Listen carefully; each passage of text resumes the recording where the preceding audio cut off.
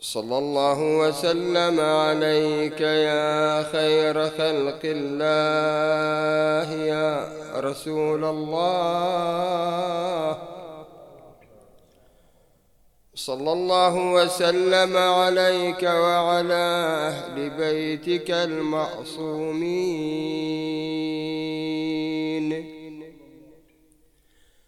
الذين أذهب الله عنهم الرجس وطهرهم تطهيرا. سادتي ما خاب من تمسك بكم، أمن والله من لجأ إليكم يا باب الرحمة ونجاة الأمة وأبا الأئمة. غريب يا مظلوم كربلاء، ليت الحياة لا سقى الأزهار بالظلم. صروفه غشت الزهراء بالظلم.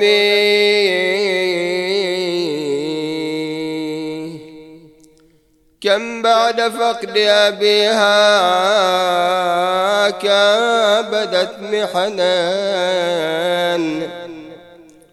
صروفها تدع الأطواد كالرمم. وصحبه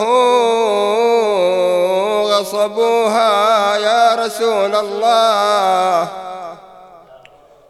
وصحبه غصبوها بعده فدكان، وأنكروا فيئها ظلما من الحكم. بصدرها نبت المسمار وانكسرت منها الأضالع فانهلت بفيض دمي. وأسقط الرجس لما كان يعصرها وفاطمة،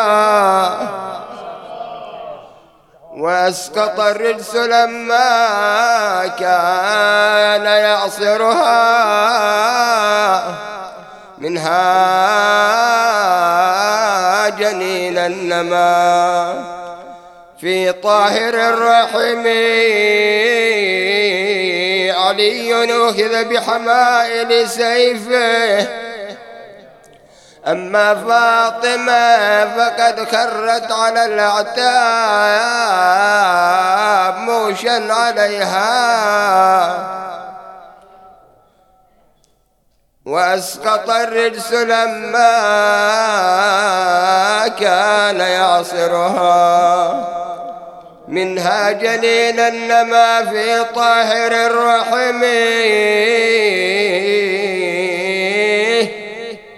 سيف القضاء علي في حمائله قادوه قسرا بنو عبادة الصنم. وفاطم خلفه تدعو وأدمعها تصوب عن مدمع كالغيث منسجم. خلوا ابن عمي أو لا أكشف بالدعاء رأسي وأشكو للإله شجوني. ورنيت إلى القبر الشريف بمقلة عبراء وقلب مكمد محزوني.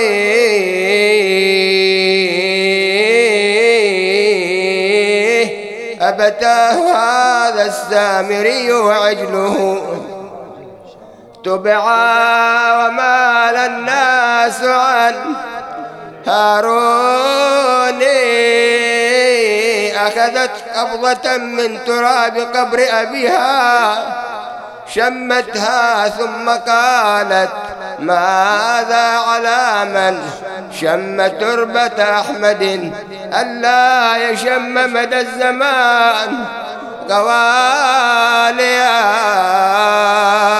كل المغيب تحت أطباق الثرى إن كنت تسمع صرختي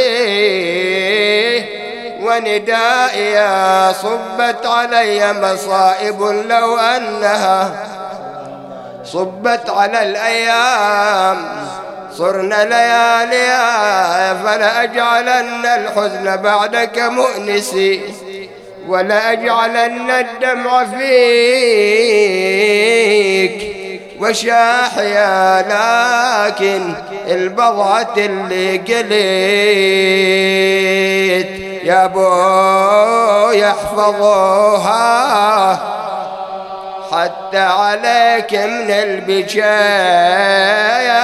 بمنعوها ولا كفاهم عاد حتى سقطوها فعل الذي سواه بطر حتى الجباه ما حد يبو يحتمله وانا احتملته والمحسن اللي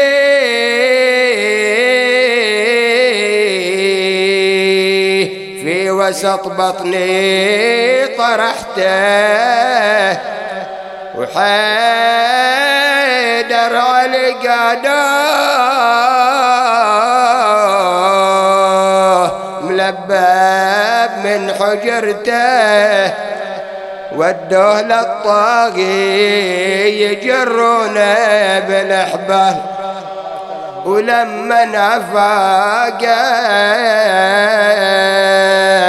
بضعة الهادي الزكية نادت على فضة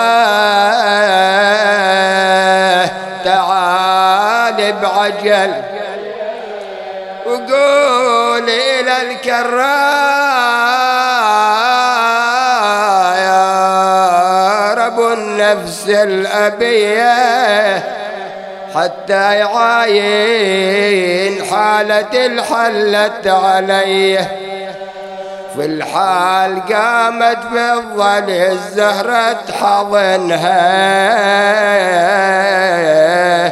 شافت ولظ العين مكسورين منها وشافت المحسن يضطرب واسباب بطنها صاحت ألف واسفة وعبرتها جريه صاحت يا فضة كبري سبع الميادين قالت يا ستي بالحبيل قادوا أبو حسين نادت بزفرتها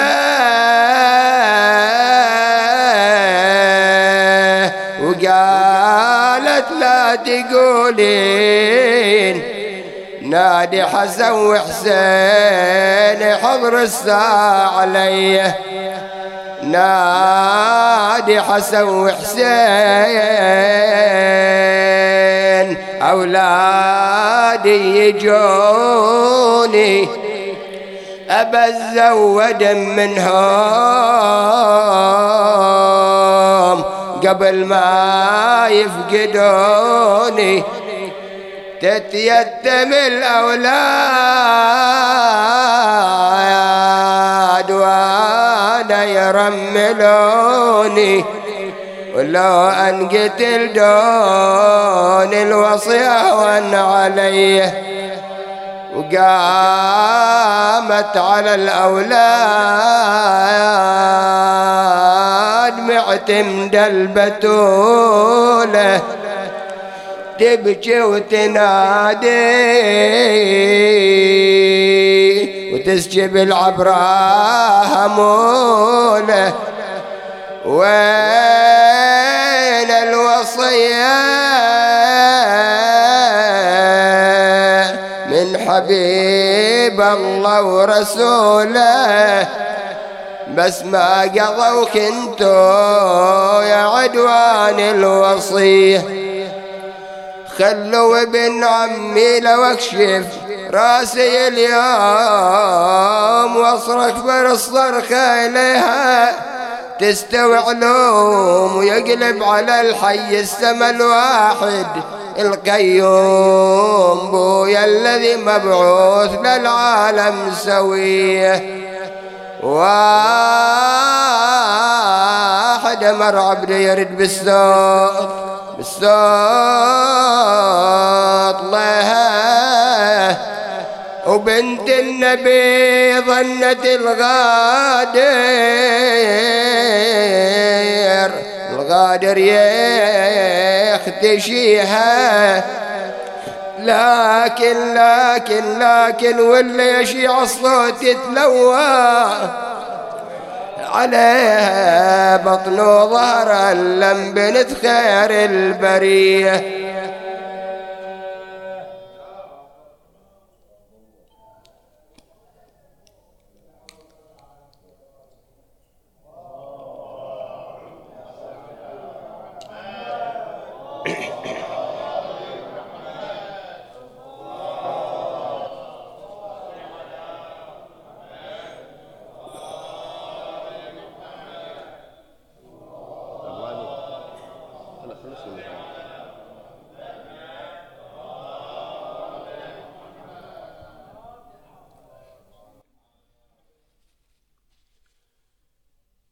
بالأمس الدنيا وسكانها استقبلوا بابتهاج وفرحة ومسرة الوليلة المباركة الدرة النوراء الصديقة الكبرى عليها السلام، والتي جاءت إلى هذا العالم المترامي الأطراف والمتباعد الجهات والجنبات، وتباعا لما تحدث عنه المتحدثون والأدباء والشعراء والمتكلمون،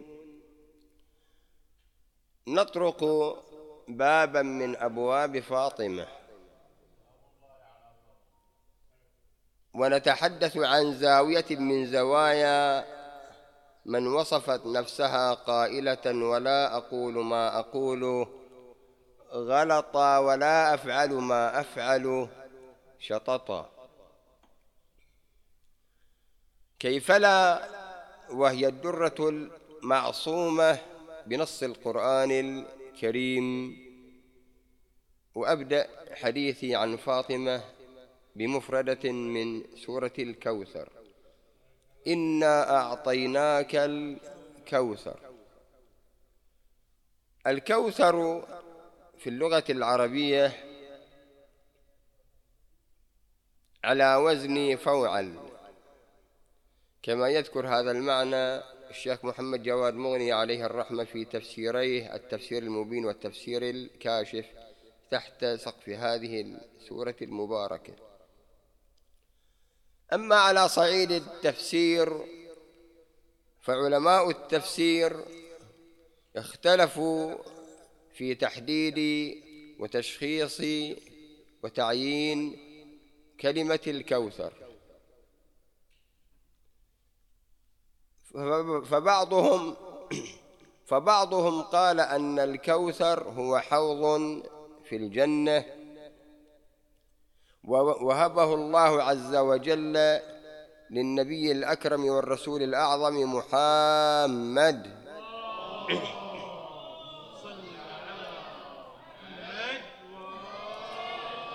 هذا الحوض لا يسيغ شرابه ولا يذوق عذب مائه إلا من آمن بالله ربا وبالنبي صلى الله عليه وآله سفيرا بين السماء والأرض، وبالقرآن شرعة، وبالقرآن دستورا لمرافق الحياة الدنيا والآخرة، وبالإسلام شرعة ومنهاجا. أما من تنكب الطريق فلا حظ له من هذا الكوثر.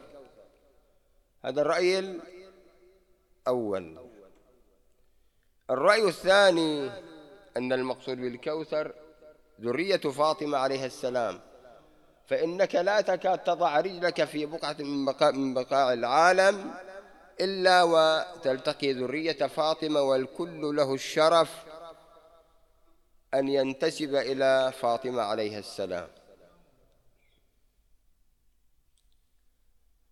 الرأي الثالث والأخير هو أن المقصود بالكوثر هي ذاتها وعينها فاطمة عليه السلام.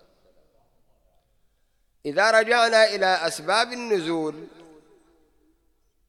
المفسرون يقولون أن العاص بن وائل لعنه الله أخذ يعير النبي صلى الله عليه وآله بأنك يا محمد أبتر، والأبتر في اللغة العربية أو عند العرب من لا ذرية ولا عقب له، ما عنده أولاد. ومعلومك أن النبي بشر، قل إنما أنا بشر مثلكم يوحى إلي أنما إلهكم إله واحد، فداخله الحزن والأسى والكمد واللوعة،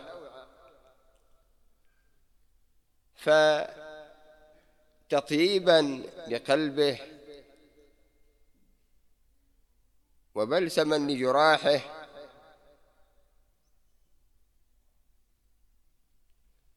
أبو علي ولا أريد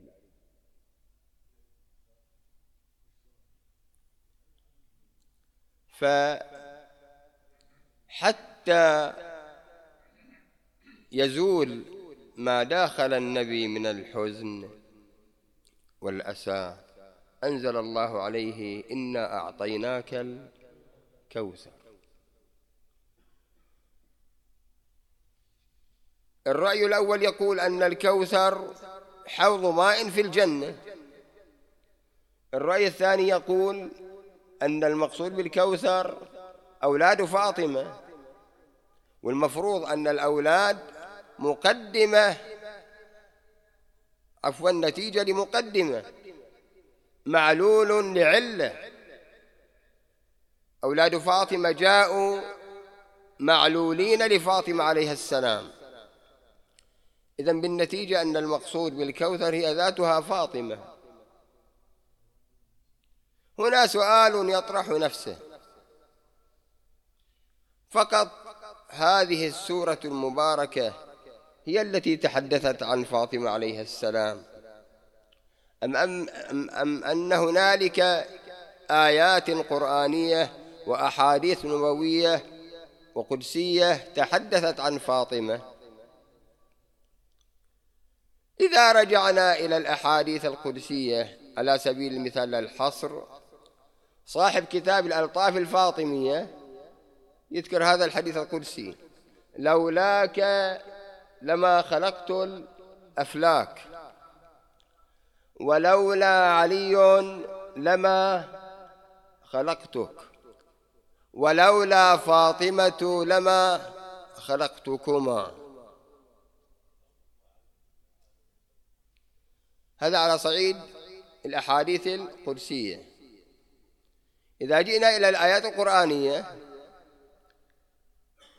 خذ على سبيل المثال والحصر آية التطهير: إنما يريد الله ليذهب عنكم الرجس أهل البيت ويطهركم تطهيرا. البخاري في صحيحه، ومسلم والترمذي في صحيحيهما، وابن ماجه وابن عساكر وابن حجر والعسقلاني والهيثمي صاحب الزوائد كلهم يروون الرواية عن عائشة حيث قالت: خرج رسول الله صلى الله عليه وآله غداة أي في الصباح الباكر وعليه مرط مرجل وفي بعض النسخ مرحل من شعر أسود، فجاءه الحسن عليه السلام فدخل معه، ثم جاءه الحسين عليه السلام فأدخله معه، ثم جاءت فاطمة فدخلت معه، ثم جاء علي فدخل معه، ثم هبط الأمين جبرائيل: يا رسول الله، أو تأذنني أن أكون معكم ثالثا تحت الكساء؟ فقال: نعم، قد أذنت لك. على رواية أن رسول الله صلى الله عليه وآله قال: اللهم هؤلاء أهل بيتي فأذهب عنهم الرجس وطهرهم تطهيرا.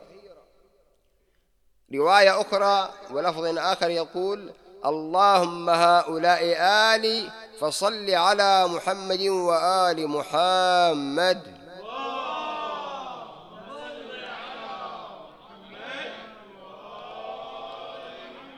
ابن أبي الجارود وزيد بن علي بن الحسين عليه السلام، طبعا هذه الرواية يذكرها السيد مرتضى العسكري في كتابه أو في كتيبه حديث الكساء عند مدرسة الخلفاء.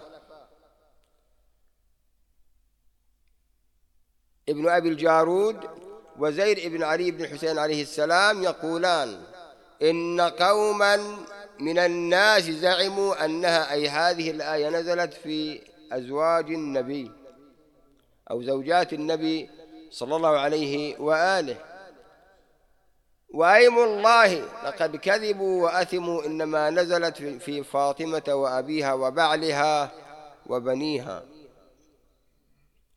أم سلمة تقول: في بيتي نزلت هذه الآية فأدخلت رأسي في الحجرة، قلت: يا رسول الله وأنا منكم؟ قال: لا، ولكنك إلى خير أو على خير. آية أخرى: قل لا أسألكم عليه أجرا إلا المودة في القربى.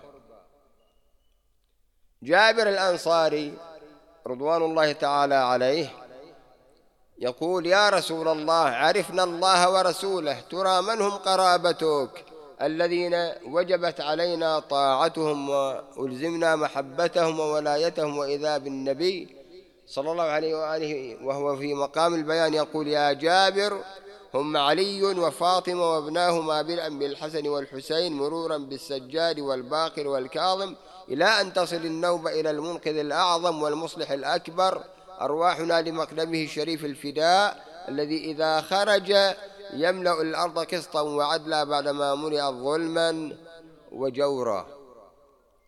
آية ثالثة: فاسألوا أهل الذكر إن كنتم لا تعلمون. الفخر الرازي في المجلد 12 يقول: إن محمد بن علي الباقر رضي الله عنه يقول: نحن أهل الذكر وعلماء أهل بيت رسول الله صلى الله عليه وآله هم خير العلماء إذا كانوا على السنة المستقيمة.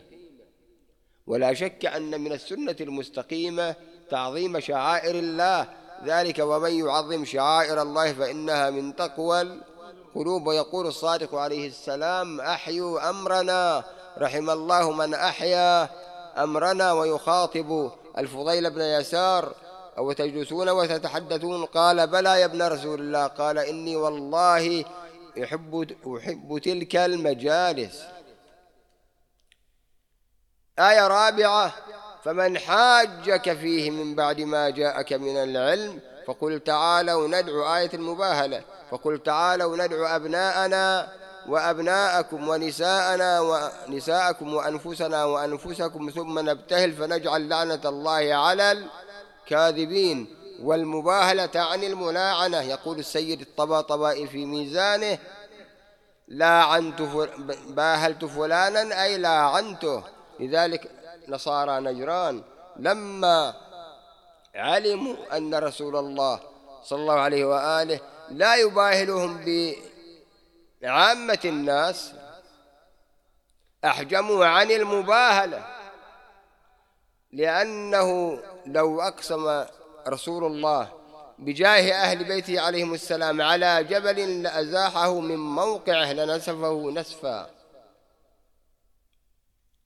الآية الرابعة والأخيرة في هذا السياق: إنما وليكم الله ورسوله والذين آمنوا الذين يقيمون الصلاة ويؤتون الزكاة وهم راكعون. من خلال هذه الكوكبة القرآنية لو بحثنا عن اسم فاطمة لوجدناه جليا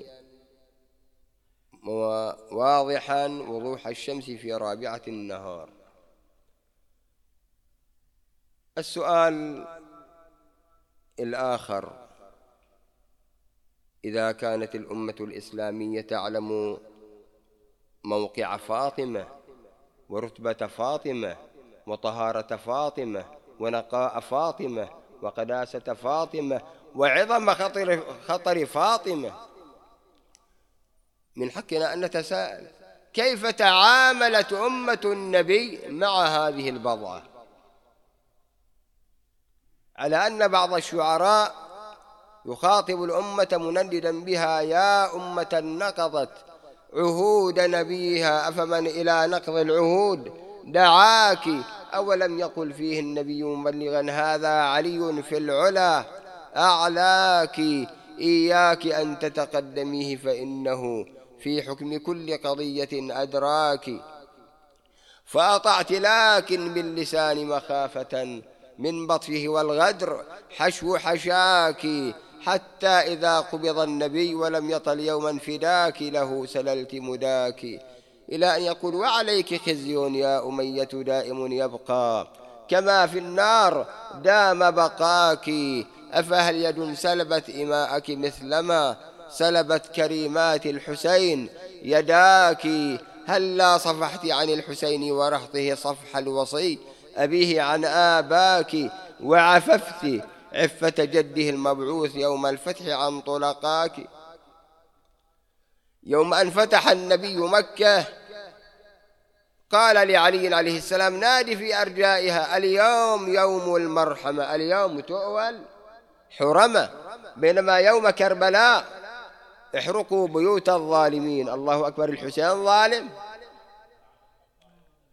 ما جرى على الحسين ورحط وأهل الحسين عليه السلام يوم كربلاء إلا نتيجة لما حل على أمه الزهراء يوم البيعة. البلاذري في أنساب الأشراف يقول: إن الرجل ضرب بطن فاطمة يوم البيعة. القندوزي الحنفي في الإمامة والسياسة الجزء الأول يقول: قدم الرجل وفي يده قبس من نار، قال: يا فاطمة قولي لعلي إما أن يخرج للبيعة طوعا وإلا أضرمنا عليكم البيت نارا. المسعودي في إثبات الوصية يقول: ثم أحدقوا بدار فاطمة جزلا ونارا. السيد هاشم التوبلاني في بيت أو دار فاطمة يقول: ثم جاءوا بالحطب والنار على دار فاطمة. شاعر النيل يؤكد ويوثق هذا الأمر، وقولة لعلي قالها عمر: أكرم بسامعها أعظم بملقيها، حرقت دارك لا أبقي عليك بها إن لم تبايع، وبنت المصطفى فيها ما كان غير أبي حفص يفوه بها أمام فارس عدنان وحاميها، ولكن كما يقول الشاعر: قيدته وصية من أخيه حملته ما ليس بالمقدور. الشيخ محمد علي زين الدين عليه الرحمة يقول: يا يوم يهجر أنت سر شقائنا، لولاك ما كنا نذل ونقهر، يا يوم يهجر ليتك استثنيت من عمر الزمان، ولم نكن لك نذكر لولاك لم نسمع بصفين ولا بالنهروان، وثم يوم آخر لولاك ما كانت وراء الباب أضلاع لفاطمة البتولة تكسر، لولاك ما سقط الجنين من الحشاء. وعلى الثرى من عصره يتعفر، لولاك ما قيل الوصي ولم يكن بين الأعادي مثل عبد يؤسر. كبسوا الدار على فاطمة. يقول سليم بن قيس الهلالي في كتابه، بالمناسبة السيد الخوي عليه الرحمة في معجم رجال الحديث يقول أن كتاب قيس يوجد له نسخة إلا أنها لم تصل بعد إلينا، وإن كنا على ثقة أن الرجل ثقة، سليم بن قيس الهلالي ثقة، ولكن الحديث حول كتابه، النسخة لكتابه هذه. قال سليم: قلت يا سلمان هل دخلوا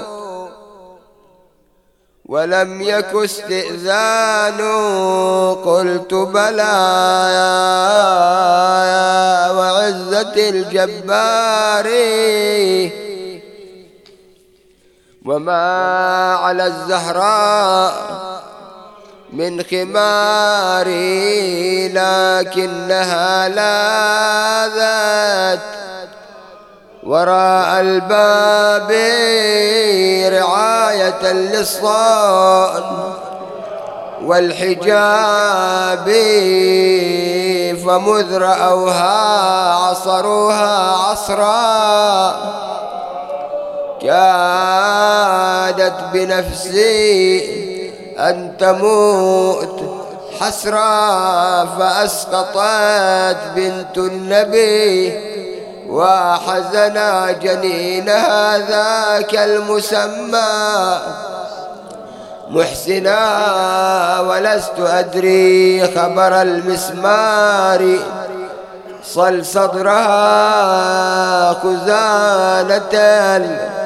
الأسرار، بقيت مدة كلما دخل عليها علي عليه السلام وجدها معصبة الرأس من المصيبة،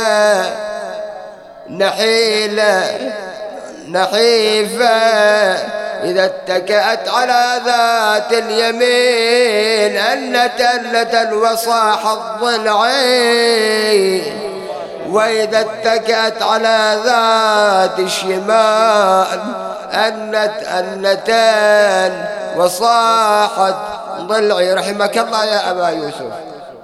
يصور حوار علي وفاطمة. زايد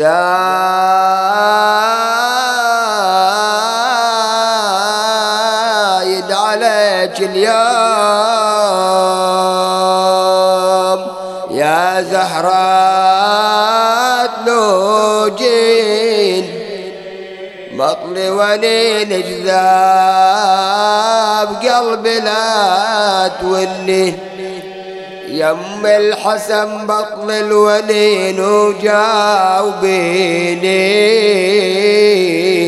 شوفي أولادك بالبواجم ذوبيني، صاحت يا حيدر فرقوا بينك وبيني، فودعت الله مسافرة عنك يا ابو حسين، أنا من هالمرض ما أشوف يا حيدر سلامة، زوج عقب عيني يا ابو حسين بأمامه، لكن بس الله الله عقب عيني بهاليتامى، سكن خواطرهم ونشف دمعة يا علي إذا أنا قضيت نحبي ادفني ليلا لا نهارا وسرا لا جهارا ولا تلا أحدا ممن ظلمني وجار علي أن يحضر جنازتي واجمع أصحابك عقب موتي وجهزوني طلعوا الجنازة بليل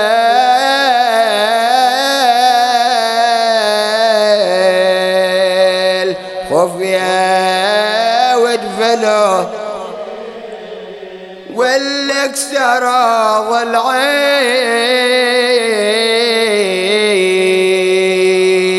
وبالباب اعصروني لا يحضرون جنازتي يا مشيد الدين قال هالوصل ممدوح بالسبع المثاني انت يا زهرة والنبي جنت واركاني وهسه انهدم يم الحسن ركني الثاني جدد علي الحزن يا ست النساوي خبري أبوك المصطفى يا باللي جرى وصار خبري عن حالي وخبري بهجمة الدار وخبري عن ضلوعك وخبري عن المسمار بلغي سلام المصطفى خير النبيين هذا موقف وموقف آخر لما وضعها علي في ملحودتها وأشرج عليها اللبون حرك التراب بسبابته الشريفة لكل اجتماع من خليلين فرقة وكل الذي دون الفراق قليل وإن افتقادي فاطما بعد أحمد دليل على أن لا يدوم خليل نفسي على زفراتها محبوسة يا ليتها خرجت مع الزفرات لا خير بعدك في الحياة وإنما أبكي مخافة أن تطول حياتي رحمك الله يا من محسن بن سليم يصور موقف وحوار علي وفاطمة يسرور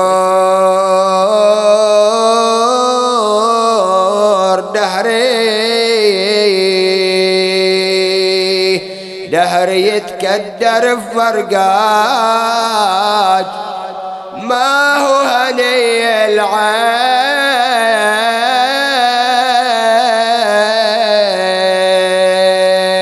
يا زهراء بليه رحتي وخليتيني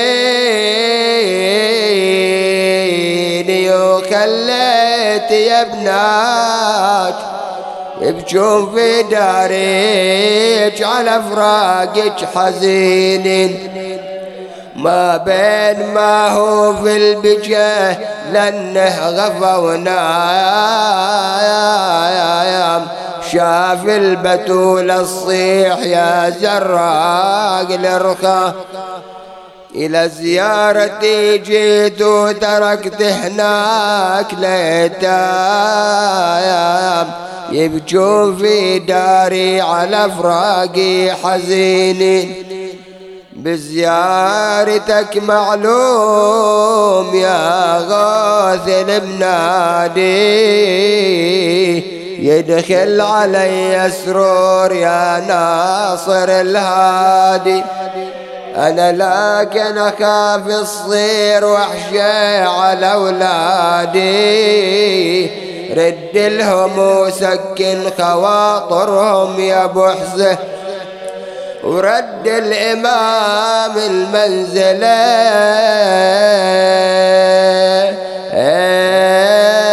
تهمل دموعه، ومن المصيبة غدات محنية ضلوعه، وشاف الوديع الصيح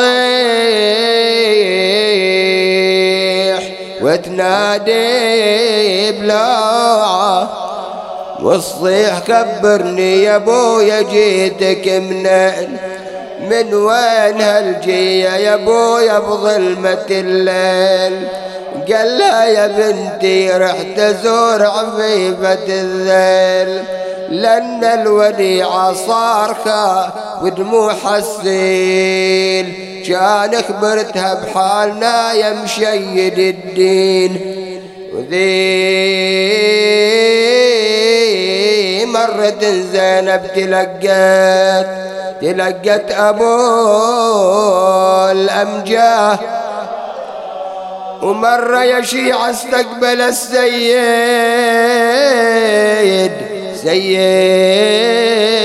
العباد، لما رجع من كربلاء من دفين الأجساد، جسم الشهيد حسين وانصار الميامين. بنت من أم من حليلة من، ويل لمن سن ظلمها وأذاها يا الله. إلهي بالزهراء وأبيها وبعلها وبنيها والسر المستودع فيها وشيعتها ومواليها، صل على محمد وآل محمد. تقبل عزانا، بارك في أرزاقنا، أطل في أعمارنا، لا تسلط علينا من لا يخافك ولا يرحمنا، امنع أيدي الظلمة أن تصل إلينا، اغفر ذنوبنا واستر عيوبنا وكفر عنا سيئاتنا، اشفنا واشف مرضانا ومرضى المؤمنين والمؤمنات. دعاء لشفاء مريضة. بسم الله الرحمن الرحيم. أمن يجيب المضطر إذا دعاه ويكشف السوء. أمن